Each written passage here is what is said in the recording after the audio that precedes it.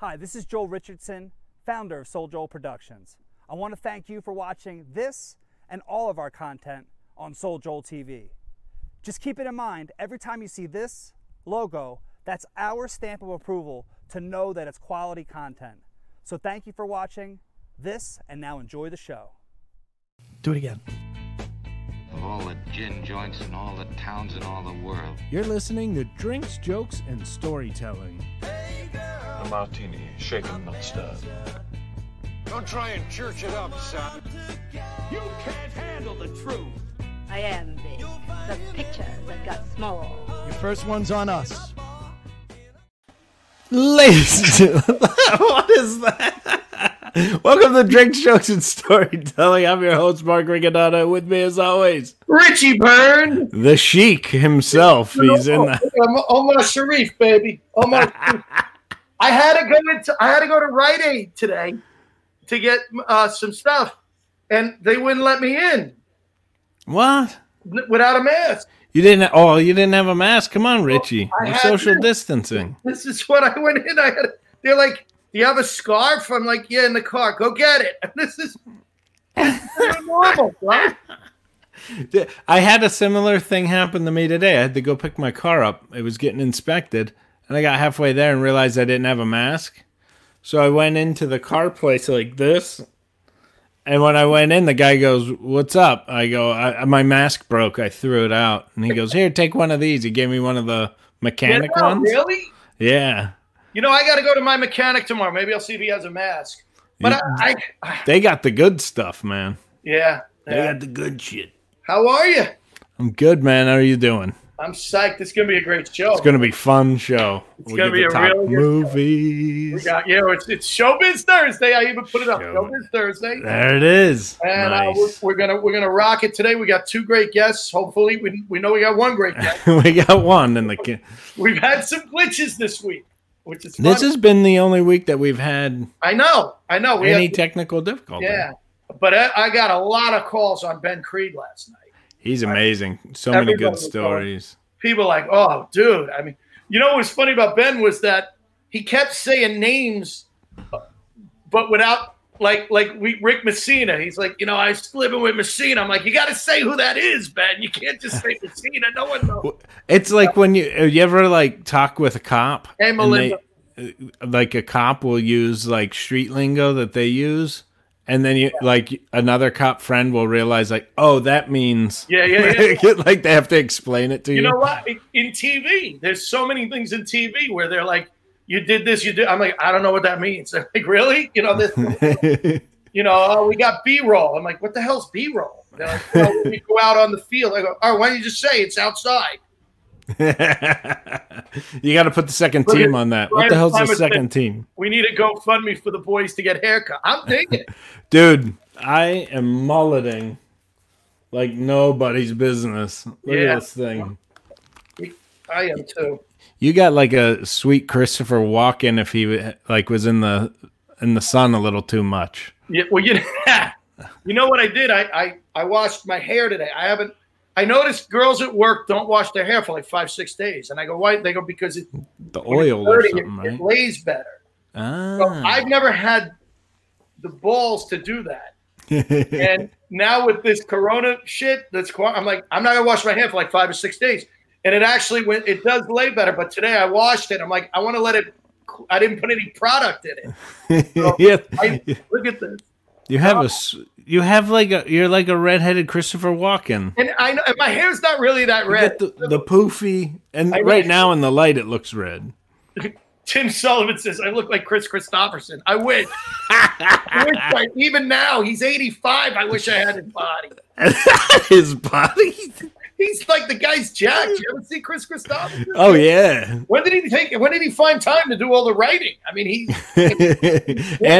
and apparently, if you read his book, he did a lot of partying. Oh yeah, I know. He's a Rhodes Scholar, a party animal. I hate rock stars like that, man. Oh no, if I partied like you partied, I'd be 800 pounds. So. We got to get to our guests. We got to get to the guests. We got a great show, man. We have one of our things to do. We have a little skit. Little skit. Little thing. Yes, I didn't Shameless promotions. promotions, but here's the deal. We did it last week. You weren't here. You weren't here for the first one. We did a shameless promotion. You were busy, and then you came on later. It was Anthony Rodia's show. Oh, yeah. But we did a shameless promotion last week. And I was there when you recorded it. It was good. yeah, and it was it funny. went so well that we decided to do another one. Now, I had nothing to do with this. I wasn't involved in any way. This is all Joey and Joel and you. I'm not involved in this. I don't know what it is, but it's a little thing we call shameless promotion. Shameless promotions. Who's this guy? Some comedian. It's supposed to be good for you. Did you try it? I'm not going to try it. You try it. I'm not going to try it. Let's get Mikey. Yeah. He won't watch it. He hates everything. He likes it. Hey, Mikey. When you bring Richie Byrne home, don't tell the kids he's one of those comedians who shamelessly promotes everything. You're the only one who has to know. You were Mikey in real life, weren't you? So embarrassing. Do you know they're all brothers, the three of them? They were real brothers? Yeah, they're real brothers. That's pretty cool. That parent was happy to get that check. I actually did research on them before. Isn't that weird? So, yeah, I hate when we do these things because it just tries to push my new special that's out on Vimeo. Which you should buy. Yeah, or rent. You can rent it for $3.99 or buy it for $9.99. But I don't really want to push it. I don't like doing that. You're not the kind of guy to mention you can go online and buy it. Or rent. Or rent. Vimeo. Vimeo. It's not hard. .com. .com. Or rent. Yeah. And you watch it and fun for the whole family. Everybody will love you if you would rent that. Here's the deal. For all the people out there who say, well, I've seen him before. Well, if you rent or buy this, I have to write new material. So as long as it's selling, if you buy it, then you know I'll have to. If you don't buy it, well, I'll do the same shit for the next 20 years. So it's on you, people. Go out and buy it. Burn it down on video. It just that graphic happened to be in the stock footage area, so we pulled it out. I didn't even realize that's your last name. Oh, we should bring out our. Yeah, a lot of people don't get the double entendre of burned out.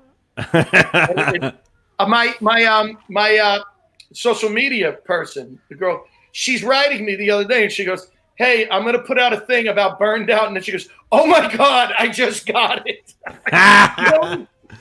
Well, that was when you did the thing and you said Dick Byrne. I was like, I don't get it. Oh, Richard, Dick Byrne. All right. God, it took a. Let's bring out our guest. He's a buddy of yours. You've worked with him. I'm so thrilled to have this guy on. When we started doing Showbiz Thursday, I said, we got to get this guy. He's a renowned director, movie director. He's a renowned film writer. He's directed so many big people. I mean, so many big names. And we're going to talk about all of them. But let's get him out here. My old pal, give it up for Dan Schechter. How about it? Dan Schechter in the house. What's up, How you brother? doing? Hey, guys. It took me a second to get burned out until it streamed across the bottom there, and I read it out loud, and I was like, see? I'm too clever for my own good. Did you like shameless promotion? I mean, you should have just owned it, man. You know, it's pretty harmless. You're not taking up too much airtime with it, and I didn't know it existed. So it's like it's not just an audio album. No, on Vimeo. Then you recorded it live somewhere. Yeah, we did at a casino in Pennsylvania, and it's pretty cool, Dan. Yeah. Pretty cool. The company that did it, we did a 5-camera shoot. And they put up a whole wall behind me. It's got my initials in the wall. I'm renting it. Dr. Oz does a cameo in it and everything. It's pretty cool. Yeah. Burned out on Vimeo, baby. Not afraid to be a whore. We need to put a couple flashing lights right next to it. Now, I have to tell you something before we start. This is really kind of cool. I am, as you guys both know, I'm a tremendous actor on top of being You are a good actor.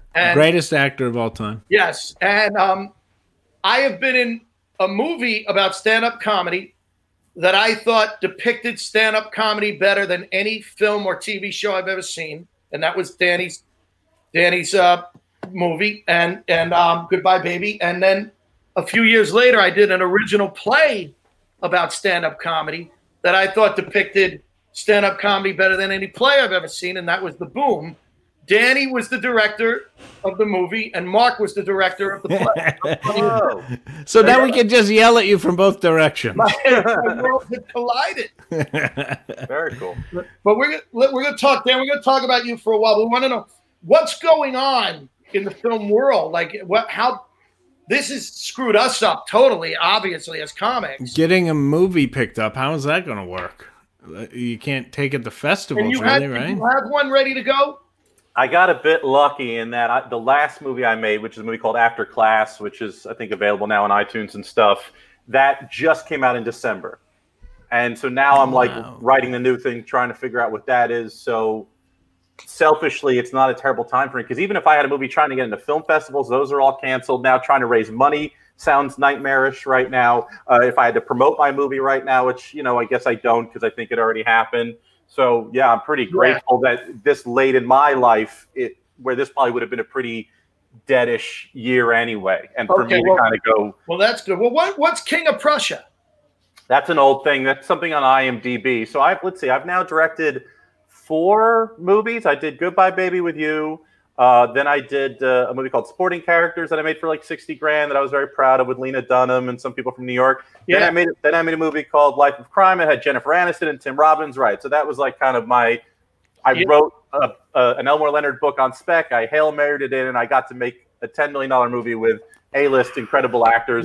Yeah, we're going to talk about that. Happily. Jennifer Aniston was on the Dr. Oz show. And I went up to her and I said, "Hey, we both worked with Dan Schechter." She's like, "Oh my God, Dan Schechter!" But it was funny. I was so good to have something to talk to her about. Yeah, I got no smack to talk about with her. She was pretty easy and cool, and if she wasn't, I'd tell you. And I think she's good in the movie. And then I just made another small indie that has it's like an autobiographical thing. So Fran Drescher plays my mom. Justin Long plays a version of me. Yeah.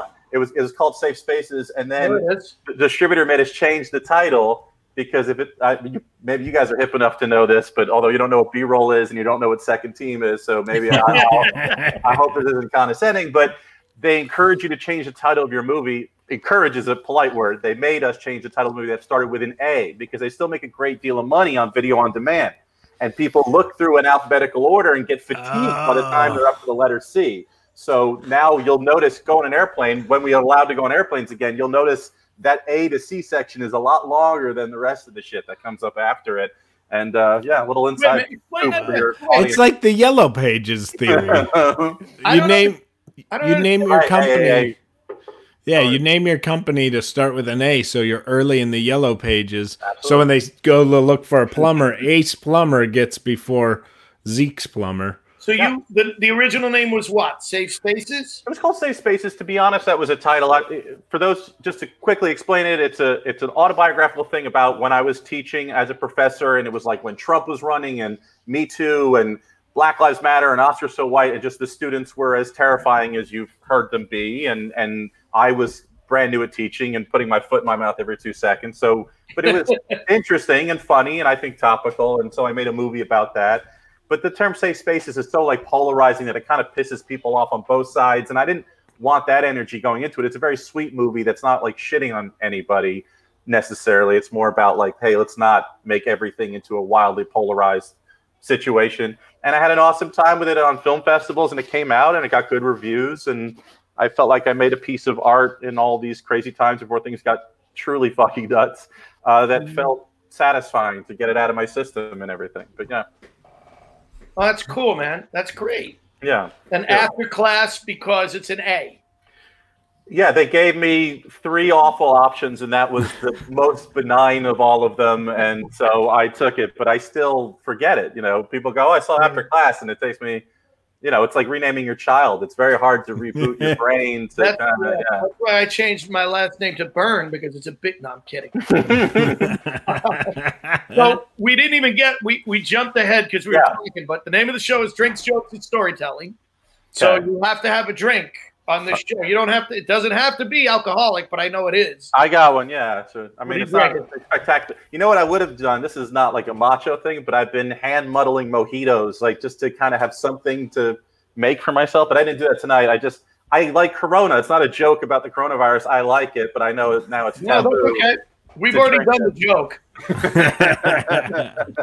So I drink Corona all the time. And it's also on sale now. Corona Light. I know. I mean, People are like not buying it. I'm like, great, I will. I thought maybe the opposite would be true. I originally heard that was true. I even had jokes about it, and then I read that the sales went up.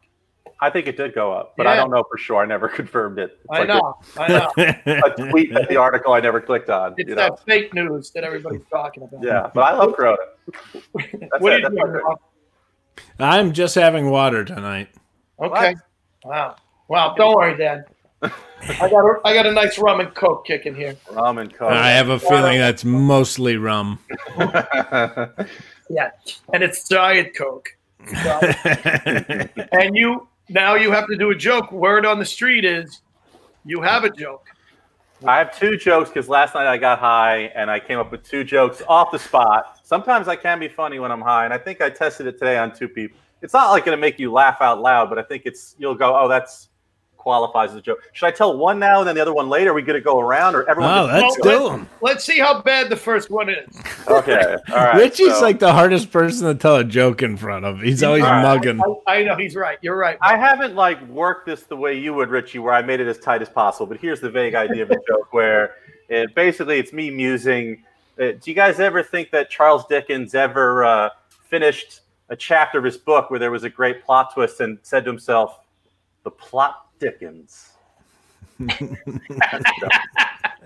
I'm like him being really into himself.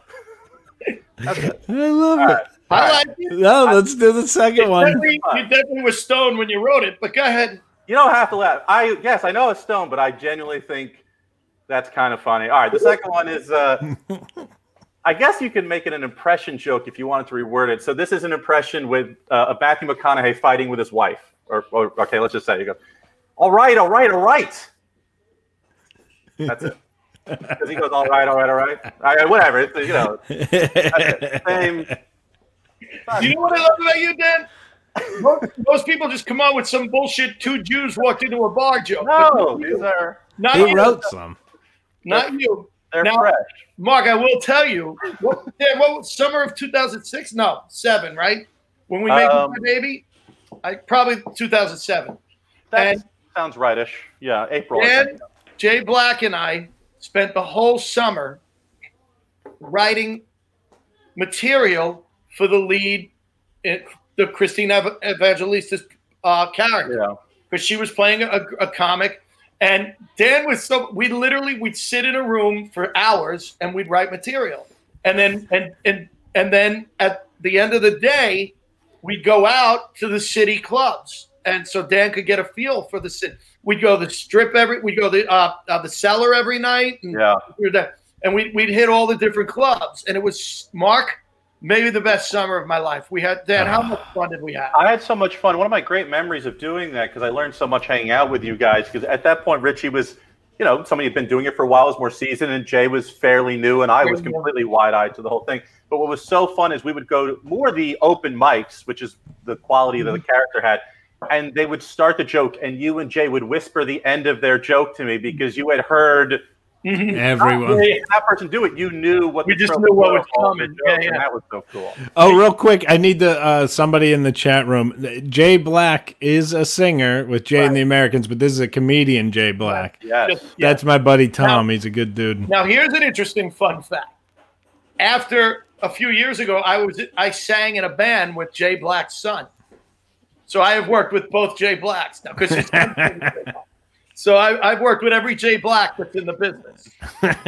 Even the black porn star? Yes. So we spent, and Dan, I got to tell you did your homework. Mark, the guy, you put that movie, it was so much fun watching them build a comedy club. I was going to ask, where was it shot? Did you guys shoot in a real club, or was that right made? across the street from the production company? Right there. Remember? We built one that looked quite convincing. It was. I was trying to figure it out. I'm like, that might be the Strip. That might be. No, they built one. I don't know how you guys feel about projects of days past, but I wish I could enjoy them more. I just look back and all I see, Alfonso Cuarón, he's a director. He did Gravity and one of the Harry Potter's movies, Ni Tu Mama Tambien, and he's like this great director. And I heard somebody interview him once and says, hey, do you watch your movies when they're on TV? And he goes, no, people think your movies are like your children. They're not. They're like your ex-wives. Like, meaning... to him, they're these failed experiments that you have some nostalgia for, but you don't want to So I love that you're reminding me that it was a nice thing, because all I look back on, even on the last film I made, and see the mistakes. And I'm sure there's some mental condition that refuses to allow me to enjoy having made something. It sucks. Yeah. I don't think it's you. That was one of the questions I was going to ask you. As comedians, we go up, do our shows. You could do the best show ever. But I don't know about you, Mark, but you'll walk off stage and go, I didn't do that joke right. Yeah, I'm like that. It means I can get up the next night and try and fix that. But then, of course, that night I'll screw up this. And then how does that happen as a filmmaker? Once the film is over, you have to watch it and then go, yeah, I can't fix that, right? I mean, is that frustrating? Does that happen? Yeah. And movies are so hard to make, and you have such little money and such little time, so you have a fucking gun to your head. Right. Jennifer Aniston in the snow outside, one chance only, or 1 week. And if you don't get it right, you don't have money to reshoot things or whatever. So whenever I watch my movies, it's like, I wish I shot it this way, edited it that way. That song I had to replace with a cheaper song I hate. That visual effect never looked right to me. And of course, people don't see it the way I do. I'm not nuts. It's like body dysmorphia. It's not, an accurate viewing of it. But I'm always like, what's next? I'll do better the next time I get to make a movie. But no, you don't get that chance to refine it the way you. Right. Okay. Yeah. It's interesting though. But at least you go, I'll fix it the next movie. I'll do better. You hope. I heard all the way up until the end, Gary Shandling used to tweak his Larry Sanders Show episodes all the way up, like years after it's been off air. He was still working on the show. He's like, tweak. This is the fucking world I live in. I thought you said tweet. I'm like, Larry Sanders Show, I think, is my favorite comedy show ever, and it really holds up. It's on HBO Go. If people haven't seen it, in fact, I used to watch it. Every time I went through a breakup, every couple of years, I would watch the whole show, and I found it like really healing and ridiculously funny and light years ahead of its time. Oh, so if good. Anyone's watching this and looking like for something to get into that will just make them happy, and yet there's like a messy humanness to it. It's so funny. You see actors like Sharon Stone and Alec Baldwin and Ellen, all of them at their prime, just looking gorgeous. David Duchovny. It's such a great show. You're right. I believe that was something he went over and over and over again, because it's a really high-end piece of art that holds up. Yeah, it is. You're right. It's one of the best shows I think ever put on camera. I mean, it's so brilliant. Apparently, it was like his dying wish to have HBO buy it back, because they didn't have it, so because it was kind of before Sex and the City and Sopranos, where it was one of their original. Yeah, and then after he died, they bought the whole series back, and so it'll live forever on HBO. Which is what else was great? I don't know if you remember. It's Gary Shandling Show it was so different than anything you've ever seen, and the way the idea to have it and what he did with it was just tremendous, I agree, but I didn't love it the way I loved it. It's not the same. No, it was new, but it doesn't hold up. It doesn't hold up. You're right. I also wasn't the right age when it was good, so I had to watch it when it was already kind of ran its course and it was like old news. So it didn't hold up as good, but I love that show. I thought it was such a cool idea. It's Gary. Okay. Yeah. Now, Dan, who are your influences? Did you always want to be did you want to be a screenwriter first and then direct, or did you always want to be a director? And I wanted to be a writer first. I did that, and then as soon as I gave my script to someone else and watched what they did with it, I was like, it would be somebody else performing your material. That the tone is so specific, the delivery of it. So all you watch it and cringe even worse than if I had made it, because you just had no control. I'd rather blame myself. So I quickly learned that lesson and got into directing. But Woody Allen is my influence. That was the guy I watched everything over and over and over again. And I just read his memoir, which is available on Book on Tape, although buried and not advertised anywhere and not encouraged to be read or anything. But if you are a mega fan like I am and you've seen all his movies a bunch of time and you're interested in his life and his, you know, you hear him talk about meeting Groucho Marx and dating Diane Keaton, and you know, there's loads of treats in there. It was great, and he reads the book on tape. So I've been trying to walk and get some exercise. So I just listened to him tell me his life story, and it was cool. That's cool. So I noticed. I had a feeling it was Woody Allen was your biggest influence. Yeah, of course. I mean, I hate that I now hesitate to say how much I dig him.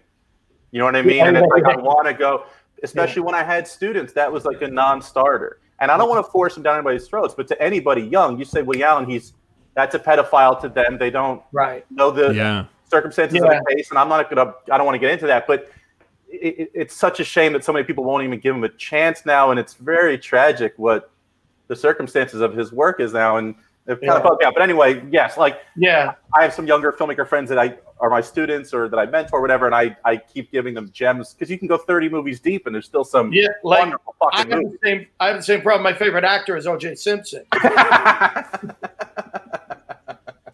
Big Naked Gun fan. Big Naked Gun fan. He was really good at Naked Gun, by the way. You know, do we separate the art from the artist? In O.J.'s case, it's hard to tell. Now, when you said I'm going to direct, did you know enough about directing? I mean, I'm blown away by directors because I can't imagine having having the balls to go, this is my vision. This is what I'm going to do. Yeah. You know, it's just amazing to me. I'm always so, you guys. I have a question on top of that question because I noticed you started as an AD. Yeah. When you first got in. Now, ADing is like notoriously one of the hardest jobs on the set. It's probably the worst. Did you like it? I mean, how? No, I didn't like being anything under the director. I found that I was I'm a very humble leader, but a very arrogant follower. So when I have the control, I can let it go. But when I don't have control, I'm fucking second guessing everybody and what they're doing. And to be an AD, for those who don't know, it's an assistant director, which is a bit of a misnomer. You're not really helping the director as much as you're keeping the schedule on time on a film set. So basically a mom. Yeah, and it's hard to be cool while you're kind of telling people to hurry along because you'd go up to these old grips who've been doing it forever and you'd be like, hey, we got to go in 10 minutes. He goes, well, it's going to take 20. What do you want me to do? And you're like, okay, sorry, sir. I didn't mean to. Right. I'm sure if I had done it for many more years, I'm sure I would have gotten better at that. But I didn't have a delicate touch in a way that I felt some really good ADs have that in the past. But I just wanted the control. Directors are control freaks, and that's what you wanted. Yeah. You're correct, Richie, to call it balls because it's not knowledge and it's not education. It's having. It's why typically my younger male students all thought they'd be great directors, and my younger female students were all, I don't think I could be a director. And it wasn't because any of them knew more. The male mentality was, I couldn't help. I'll tell some people what to do. Right. But I try as much as possible, always. It's why I love teaching, was to destigmatize the job because I think it's a very doable job and you have so much support. And the joke about being a director is that it's the one person whom, if they were not on set, you could still very easily make a movie. Meaning their job is to be the conductor, but there could still very easily be a nice piece of music without them waving their wand. Did you see the movie on Amazon, A Legendary AD? No. It's I like stuff like that. It is. They interview the best ADs in the business, and they tell their stories. That's cool. And I'm like, that is so not every director I've met. They're so organized. They have everything right down to the different. Yeah, it's different. They're a huge person to rely on. You really need that wildly organized type person. Most directors I know are creative types who have their head in the clouds half the time. And that was the cool thing about doing the Aniston movie. Was the biggest movie I did by far. And my day would be divided. Okay, you have 2 hours from this time to this time with costumes. Then we're going to drag you. We're going to pull you into another room. You're going to be working with special effects. Then you're going to be working with the act. And I was just, I didn't plan my day out. I just went wherever I was told to go. And every meeting was deliriously exciting and a new challenge and a new muscle I got to flex. And, so you're not really a master of anything, but you're sort of you have insight into all of it. So you had to work on her time more than anything else because In other words, Jennifer Aniston, like her schedule ran was she under a schedule? Like, is that what you mean? I'm not. No, that's interesting, and that's a separate thing, and I'll answer that. But what I was saying was, I guess I was talking more during preparation. For example, before you're even shooting, and you have 4 to 6 to 8 weeks or months, considering how big the movie is. But I had like 4 or 5 weeks, and my day would be scheduled for me by an AD, who would say, okay, now is your time to work with this department and costumes, production design, music, locations, casting. And my day would be divided for me, and I would just be dragged from one room to the other, as opposed to independent films where I really had to be the one cracking the whip on everybody because no one else was really responsible for the $50,000 that I was able to scrape together through all the people, as opposed to 10 million. Suddenly somebody has to watch this amount of money. That's the world I'm in, where you're the director / gaffer / assistant sound guy. Me too, for mostly everything else I've done, except for the one big movie. To your question, Richie, that was kind of Aniston's only request. She was like, I don't want to be sitting around for long periods of time, and if you can kind of schedule my stuff in blocks, I'd appreciate it. But typically independent films are thrilling for even really big filmmakers, because on a huge movie, they're sitting in their, trailer for endless hours, but on an independent film, like, they have to just shoot nonstop because there's no time. It would typically take 3 days to shoot. You have half a day to shoot. And so she liked the action. Money restrictions. Yeah. Interesting. Yeah, so she that was her big thing, was I just don't want to be my time wasted, which is funny because that was Jay Black's big argument. Yeah, the two divas I've worked with in my career. We have a clip of a promo for Goodbye Baby, and then I want to talk to you. Oh, God, it's hard to watch it. I haven't seen this stuff in years. Ladies and gentlemen, let's hear it for Melissa Brooks. Hey, guys. In high school, Class of 2007, yo! she was Miss Popularity. But while her friends were following traditions, where do you see yourself in 5 years? Everybody in a good mood? She was forging her own path. Why haven't you ever told anybody that you wanted to be a comedian? When you do something different, everyone remembers it.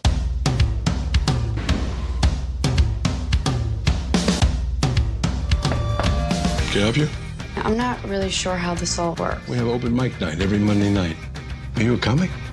Now, she will have to find the courage to stand up. You go up or you go home. What's it gonna be?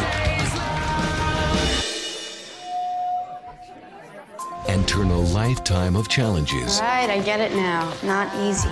Seen worse. Into 5 minutes of laughter. Comedy comes from pain. What's your pain? Don't talk to me about my pain. How old are you? I'm 18. That's funny. What happens if I don't make it? If you get to the point where you stop trying to make them laugh and you start enjoying your own material, you're getting there. The one, the only Miss Melissa Brooks. Let her hear it.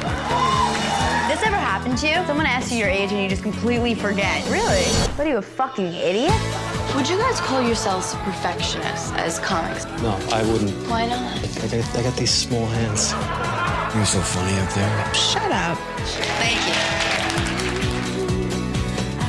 What doesn't kill you makes for great material. Goodbye, Baby. You were never funny in high school. Ever. Well, neither were you. But in all fairness, I wasn't trying as hard. That's a good one. I know that guy.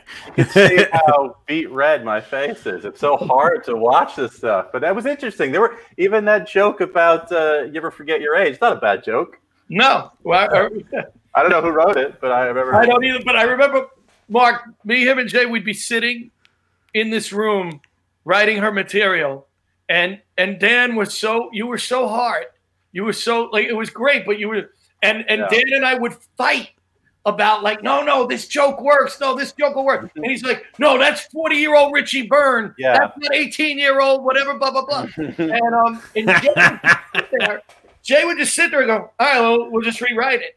And I used, no, we're not. When we fight, we had such a great time. And then when I got a copy of the movie months later, Mark, I was in Sackett's Harbor. I was up at McKinney.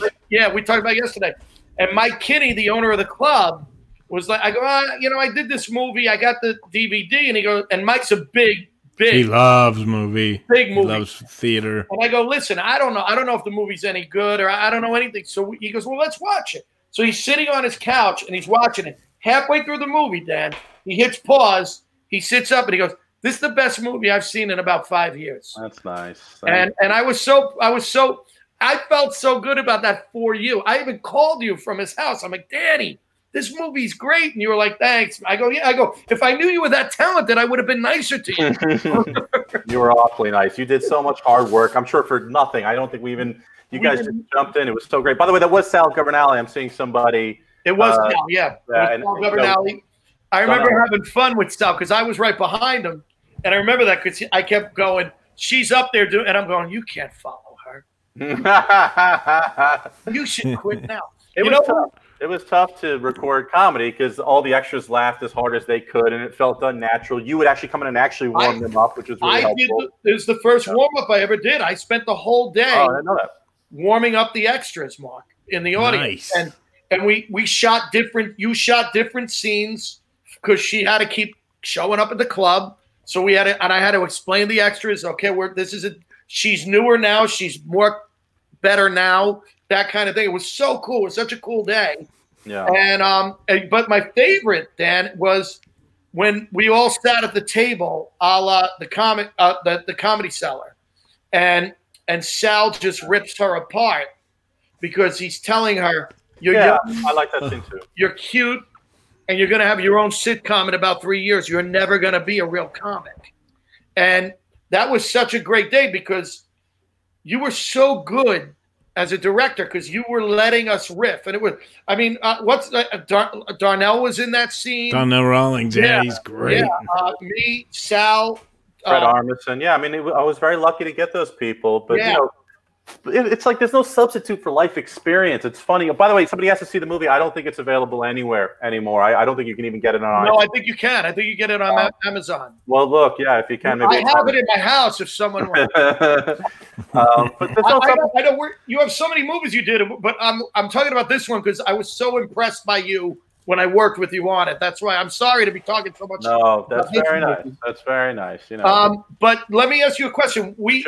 What you did that day, the whole point of that scene was Sal telling her, "Fuck you, you're never going to be a real comic," and I am. And what I found interesting was the way you let us riff on it. And do you, as the writer, does that get weird to you when do you like letting the actors go, or would you rather they stay to the script? How does it work? And is everybody different that way? It goes back to that humble leader thing where if I have the control, I can let go of it and it doesn't freak me out so much because I'm also the editor of all these movies. I almost let everybody do a decent amount of improvisation. I now really hire people who are really good at improv because they're just going to make the movie funny and better. And I think ever since Apatow started making movies, there's just been a funny looseness where you're getting 30% more laughs because you're letting actors do what they're going to do. So I do a lot of improv. I find people really good at it. Occasionally, of course, somebody goes off the track and I go, this was funnier the way I wrote it. Can you just do it this way? Or let's do it both ways.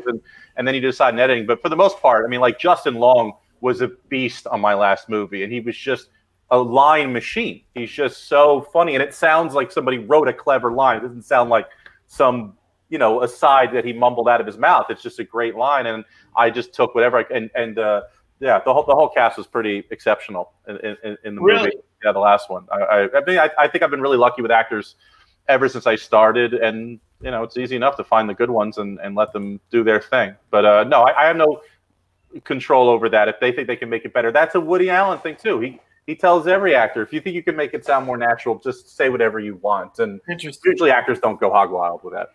Do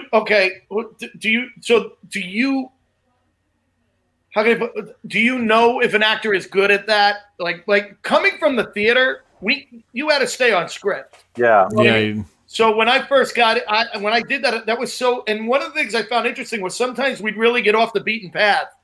And you said because, dude, I had so much fun with this movie. I'm sorry I keep bringing it up. Sweet. I love that you have that lingering memory of it. I was a consultant. And sitting there with Kevin Corrigan, who's just a tremendous actor. Awesome. And Kevin just picked my brain that whole weekend. And Kevin was playing the son of the owner of the club. and was a shitty comic in the movie, and just still wanted to know. And what he was doing, he was doing this stream of conscious thing on stage that I really liked, and he was so into it. But so talking to Kevin about that was cool. But us at the table, I remember saying we get off the beaten path a lot. And you said to me, you got to keep, and I said to Sal, if I say you're full of shit, Sal, if you hear you're full of shit, it means bring it back to her. And every time I said, you're full of shit, Sal, he turned and go, you're young and you're pretty. And we get back on. And it was so. But let me finish this point. Yeah. You do hope you have a couple allies who are actors in the scene who just keep people kind of going back. But Caper Land was in my last movie. If you don't know her comedy, I mean, I think she's probably the most imitated female comic today. I see everyone ripping her off. She's an utter genius. She's so wonderful to watch, and and in the movie she almost plays like a young sort of Joan Cusack vibe, and her and Justin Long play brother and sister, and they seem really good. I should have sent you guys some clips. I'm sorry. Actually, we do have a trailer. We have the trailer for After Class. All right, I haven't seen that in a minute too. Let's blast that one out. What's up with Richie's wig? That's a comment from the Peanut Gallery. All right, see how this looks. Thanks for coming in. What's going on? Josh, you pressured a student to reveal an intimate moment in front of an entire classroom. You really want me to say? Yes! We're writers. Embarrass yourselves. We're gonna need you to take some time off. Hey, Grandma. You look so much better. She looks hot. Mom's cleaning out her apartment. It's very confusing. I'm gonna get rid of it. Grandma's still alive. I don't want to live anymore. I need my grandma. You're like my best friend. I want to be in heaven. All right, give me the pillow. Please. You're gonna be with Grandpa very soon. Here we go. It's us. What are you doing? Nothing. I was just fluffing the pillows. I want to talk about your gorgeous immigrant. Well, I just wonder if we could be a little bit more intimate. If there's a way to incorporate just a little affection. I don't know about that. Okay, well, we're basically on the same page. Hello. Hey, Grandma. Everything okay? There's not much time. Wait, who's on the phone? Whose voice is this? It's me. It's me. Everything's a joke to you, isn't it? It's no wonder you're in trouble with your school. Think for a second, Josh. They wanted us to talk about making this a safe space. Could you stop recording me? Why? I'd like to make this a safe space. Let's have a dialogue. How much battery do you have? Full. Great. That's not my mother. That's my freaking soulmate. I thought Dad was your soulmate. Shut up. These kids hit the jackpot when they got you as a grandma. You got an army of people who love you at your back.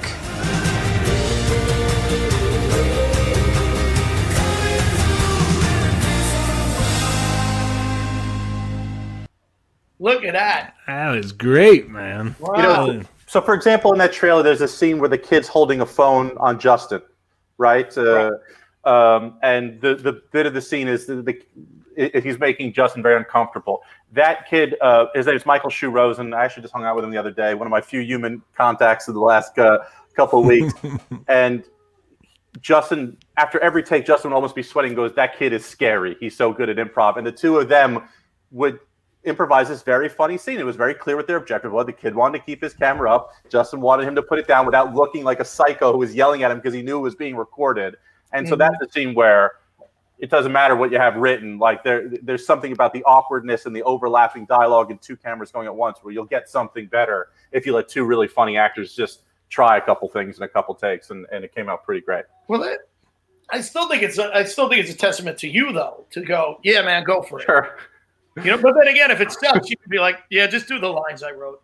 Sometimes it just depends. But yeah, you know, it's in every way you get supported. That's what I was saying about having the balls to direct. It's like hire a great cinematographer if you don't know shit about what lens to use or what camera to use. You know, hire great actors who can do that kind of stuff. You know, you get a lot of support from your collaborators. It's right. Pretty great. You just have to have taste. You don't have to always know what you want, but you always have to know what you like. You always have to have an opinion. So if she's like, what dress should she wear? I might not have an opinion about what dress, but she shows me too. I always have an opinion. It's like I am like a boyfriend. I always know what I would love to watch on TV or where we should order food, or I have opinions incessantly. So that's always been very natural. Interesting. All right, that's very interesting. Now, where'd you go to school? I went to Emerson College in Boston. Wow, that's a big comedy college. A lot of Dennis went there. Yeah, and a lot of great people. And then I just moved directly here and got lucky to be doing it. I always kind of say that I was lucky. My family had a little bit of dough, and that gave me a really good head start. While a lot of friends of mine had to be, tending bar, I got to make movies when I was younger, and then that snowballed and kept me doing it and helped me make a living doing it and stuff. So, I had a lot of good luck, and then I think I did work hard, and I've been trying to be good to people and try to do the best job I can. Now, do you always shoot in New York? Is that a thing for you? Sure.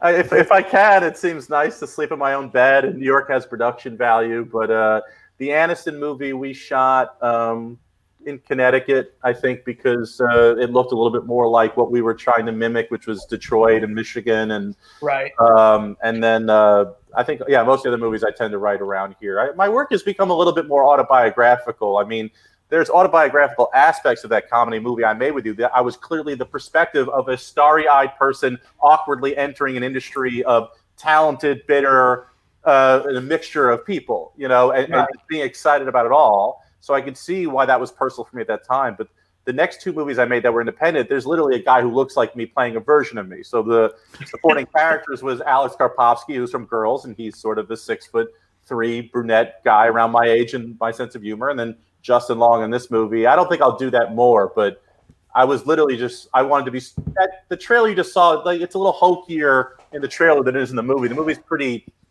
kind of grounded, and I just wanted to feel real. If I can capture my mom's behavior, or my father, or my grandma, or my students, and not be too broad with it, then I feel like I've done my job. Now, who are Caitlin and Emily Schechter? Those are my nieces. Oh, they play my actual nieces in the movie. Because what was I going to hire? Like two... That's really cool, dude. Chomping kids. It is good, and it makes you love. That's the scenes I can watch in my movie over and over again. And of course, your family's so happy in it. They're very good. They don't hurt the movie at all. They probably actually add a verisimilitude that maybe a child actor wouldn't have. There's another child actor in the movie who's great. He's on a TV show now called Single Parents or something like that. Oh yeah. And he's wonderful, but he's too good. You could see that he's like a weirdly precocious pro, while kids have an awkwardness that they have in real life. Yeah, I think like the last gig I had, I was in a hotel getting ready, and that was on. And I remember that kid was really good. I remember going, I get it, the premise, but he's a great actor. Born for it. I mean, his mother, he had to audition and go on all of his auditions. They would drive from Syracuse to Manhattan, which is about 4 hours there and 4 hours back for every audition he had. His mother's like, I didn't want him to do this. I'm not a stage mom, but one day, this kid was 4 years old. They took him to see Billy Elliot on Broadway, and he's like, Mom, that's me. I got to do that with my life. And he just was. He's supernatural. He was just. That's exactly what happened to Mark. You see me jumping up and down dancing? That'd be a bad show. Do you have actors that you put in every movie? Do you have people that you go, I noticed Kevin Corrigan's in a couple of your movies. Kevin Corrigan, if you could put a picture of Kevin Corrigan on the screen for those who don't know, because they'll all recognize him. Yeah, everyone will know him. Joey, I'm sorry. I meant to tell you to look up Kevin Corrigan, Joey, and I forgot. That's fine. He was in all my movies except for this last one because I just literally didn't have anything for him, and I didn't want to give him something insultingly little. And but no, if I can, I love the directors who have their troupe, but it's not like a. Do you have other actors that you go? This is who I want to work with. You go, oh my God, I can't. Do you ever get overwhelmed by who you're working with, or do you not allow that to enter into? I remember the first 5 minutes I met her, it was pretty weird. And then you immediately see that they're actors and they have the same conversation, insecurities, whatever it is. The power dynamic when I went into the room was she was looking at me like a director and she wanted to be in my movie. So I had status in that conversation where I wasn't, oh, please, Miss Ann, although of course I was. She wanted the movie. When you try to get actors like that to be in a movie, clearly they don't audition for me, Dan Schechter. So you send what's called an offer, which is a contract that you Hail Mary to their reps, and say, if this movie happens, you'll get paid this. We want you for these days. You'll play this role. Maybe some other minor details. The more specific stuff gets hammered out. And if you're lucky, they read your script. And then if you're really lucky, they say, all right, she wants to meet with you, or he wants to meet with you. And that's Kevin Corrigan right there. Corrigan. And Goodfellas, The Departed, everything. Oh, he's just a great actor. Tons of TV too. Whenever an actor wants to meet with me, they want to be in the movie, and then at that point, it's some kind of asshole or moron test that I have to pass to prove that I'm neither one of those things. But I never got to that point. I don't think she's taken a lot of meetings with a lot of independent filmmakers. She wanted to do it. She wanted to do something different. My movie was like a crime film, and she was, it was right away. It was fine, and then, I felt privileged just to get to be around her. Mike, if I ever have grandkids or even kids, they'll say I worked with Jennifer Aniston one day. That's on my epitaph that I met her and hung out with her and worked with her. So that's they'll say Jennifer Aniston and Richie Byrne. That's right. Really. Now, is there an actor you've worked with? I don't know if it's a good question, but will you go? Never again. That's a good question too. But like, oh my God, this is the best actor I've ever seen, or wow. Yeah, but it's usually not the biggest actor in it. There was a kid named Charlie Tahan who was in the Jennifer Aniston movie who was 14 at that time or something. And I remember being like, oh, this must be what it was like to work with DiCaprio or Joaquin Phoenix at that age. And now he's in Ozark and all these TV shows and movies. He was on the Batman Gotham show. And I was just like, oh, this guy is he's not just as good as that other kid was. Who was he on Gotham? I think he played Scarecrow. He was one of the villains or something like that. Yeah. Yeah, I know him. Yeah, this kid. He, and I still feel that way about him to this day. He's just got that thing. And it was just amazing to see this 14-year-old do a scene with Aniston. You just couldn't take your eyes off of him. And usually it's like people you get for a day or two. But working with Kate Berlant, Justin Long on the last movie, and then even with Fran Drescher, she plays a more dramatic role in my movie. She's still funny. There's still that Fran energy underneath it. But when she stopped doing sitcom stuff and she started acting like the way she would when we were Interact, or the way she would when she was in Spinal Tap or something, I was like, oh, this is really cool. And she has some great moments in the movie where she's great. So yeah, I love actors so much, and I love all their bullshit. And yeah, Mark, there are plenty that I work with that I don't want to work with again. And well, I haven't gotten a call in 14 years. It wasn't you. If I had something for I think you're such a great character. Even looking at your face, I find you very endearing. I'm joking with you. No, I'm always enamored by you when I see you. I'm like, I want more Richie in my life. You did me it meant a lot to me when after we did the movie, I did a production of the Richie Byrne show at Caroline's, and you showed up, and that meant the world to me. And you were so positive after you were just, a great show. It really meant the world to me. After we made Goodbye Baby, I kind of took fucking years away from stand-up comedy because I just kind of got over it for a while. And then it was like new again. It was like, not watching porn or something for a month. And then you're like, oh, this is such a thrill. Or like, I really enjoyed that show. And then I was like, let me start listening to more stand-up. The other day I have I guess Alexa, if I say her name, she'll come alive. But I said, play stand-up the other day. And then they would just play these little 2-3 minute clips of great people. And while I was cleaning my house all by myself, and I felt less alone. And I was laughing really hard at like the best little bits of Bill Burr and Louis and, people I'd never heard of. And, some people who aren't alive anymore. And it was I've come around to liking it more than I had, Wow, that's really wild. So I think you answered this question already, but I just want to ask. So when you're directing, do you take more of the like authority approach, or are you more like the actor's buddy asking questions to get where you want to go, or do you just tell them where to go? That's what's cool about the job. You get to be a different person for every single person. So take the big movie, the Jennifer Aniston movie. I had Aniston, Tim Robbins, John Hawkes, Mos Def, Isla Fisher, Will Forte, and this guy Mark Boone Jr. And there was like the 7 leads. It was an ensemble, and each of them I was a different person with. Some people needed me to push them. Some people needed me to support them. Some people needed me to just go head to head with them because they were very formidable. John Hawkes is a really serious, smart guy. Wanted to talk about the script every single day. And Will Forte is, again, one of the funniest humans on the planet. But after every take, no matter how astonished I was, I can see he was needy for my approval to tell him he did a really good job. Aniston was like a pro, like you take it for granted, but she would do whatever I asked her to do without any ego, anything. She just did what I asked and put her entire self into it without going, well, would this make me likable? Is this going to be a flattering angle? There was none of that. So she was just a pro, and the more I could push her, and I think they like that from me too. They like that I know what I want, that I have an opinion, because I think the last movie Aniston did before mine, I think the director had shot like 12 different angles, 12 different times, and they were just fishing, and it was exhausting, as opposed to, and I didn't have the luxury of doing that with a budget, so you have to really know your angles, and I don't do much more than 4 takes, because I also have to edit it, and I don't want to go through all this crap, and I don't have time, and so it really depends, but that's a fun part of the job, is it's like speed getting to know something.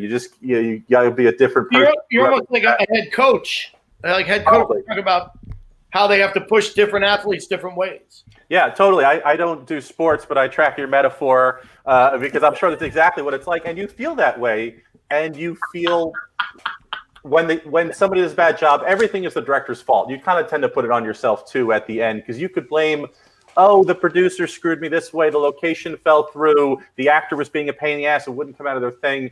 In the end, I think the director gets all the blame, because they'll certainly get all the glory. So, you have to learn how to manipulate people. And ideally, I attempt not to do that. That's my last resort. And because I don't think I'm great at it. I'm not like some, Kubrick who's going to be verbally abusing, some actors so they give some slightly more nuanced performance. I can't do that to people. I want to be loved. I'm a people pleaser. It's actually a terrible quality to have as a director, because I think you're better off being a dictator. Yeah, Mark doesn't have that quality. Dan, when I called you and asked you to do this, you were like, I don't know why anybody would find me interesting, and you couldn't have been more wrong. Right, Mark? This was fantastic. It's so up my alley. I knew Mark would love this, but we just hit a home run here. I mean, people are writing such great things, and you're one of the most talented people I've met in all my years in the business. Oh, sweet. And thank you. I mean it. And I had such a great time with you. And we have to go out and have a drink once this is all over.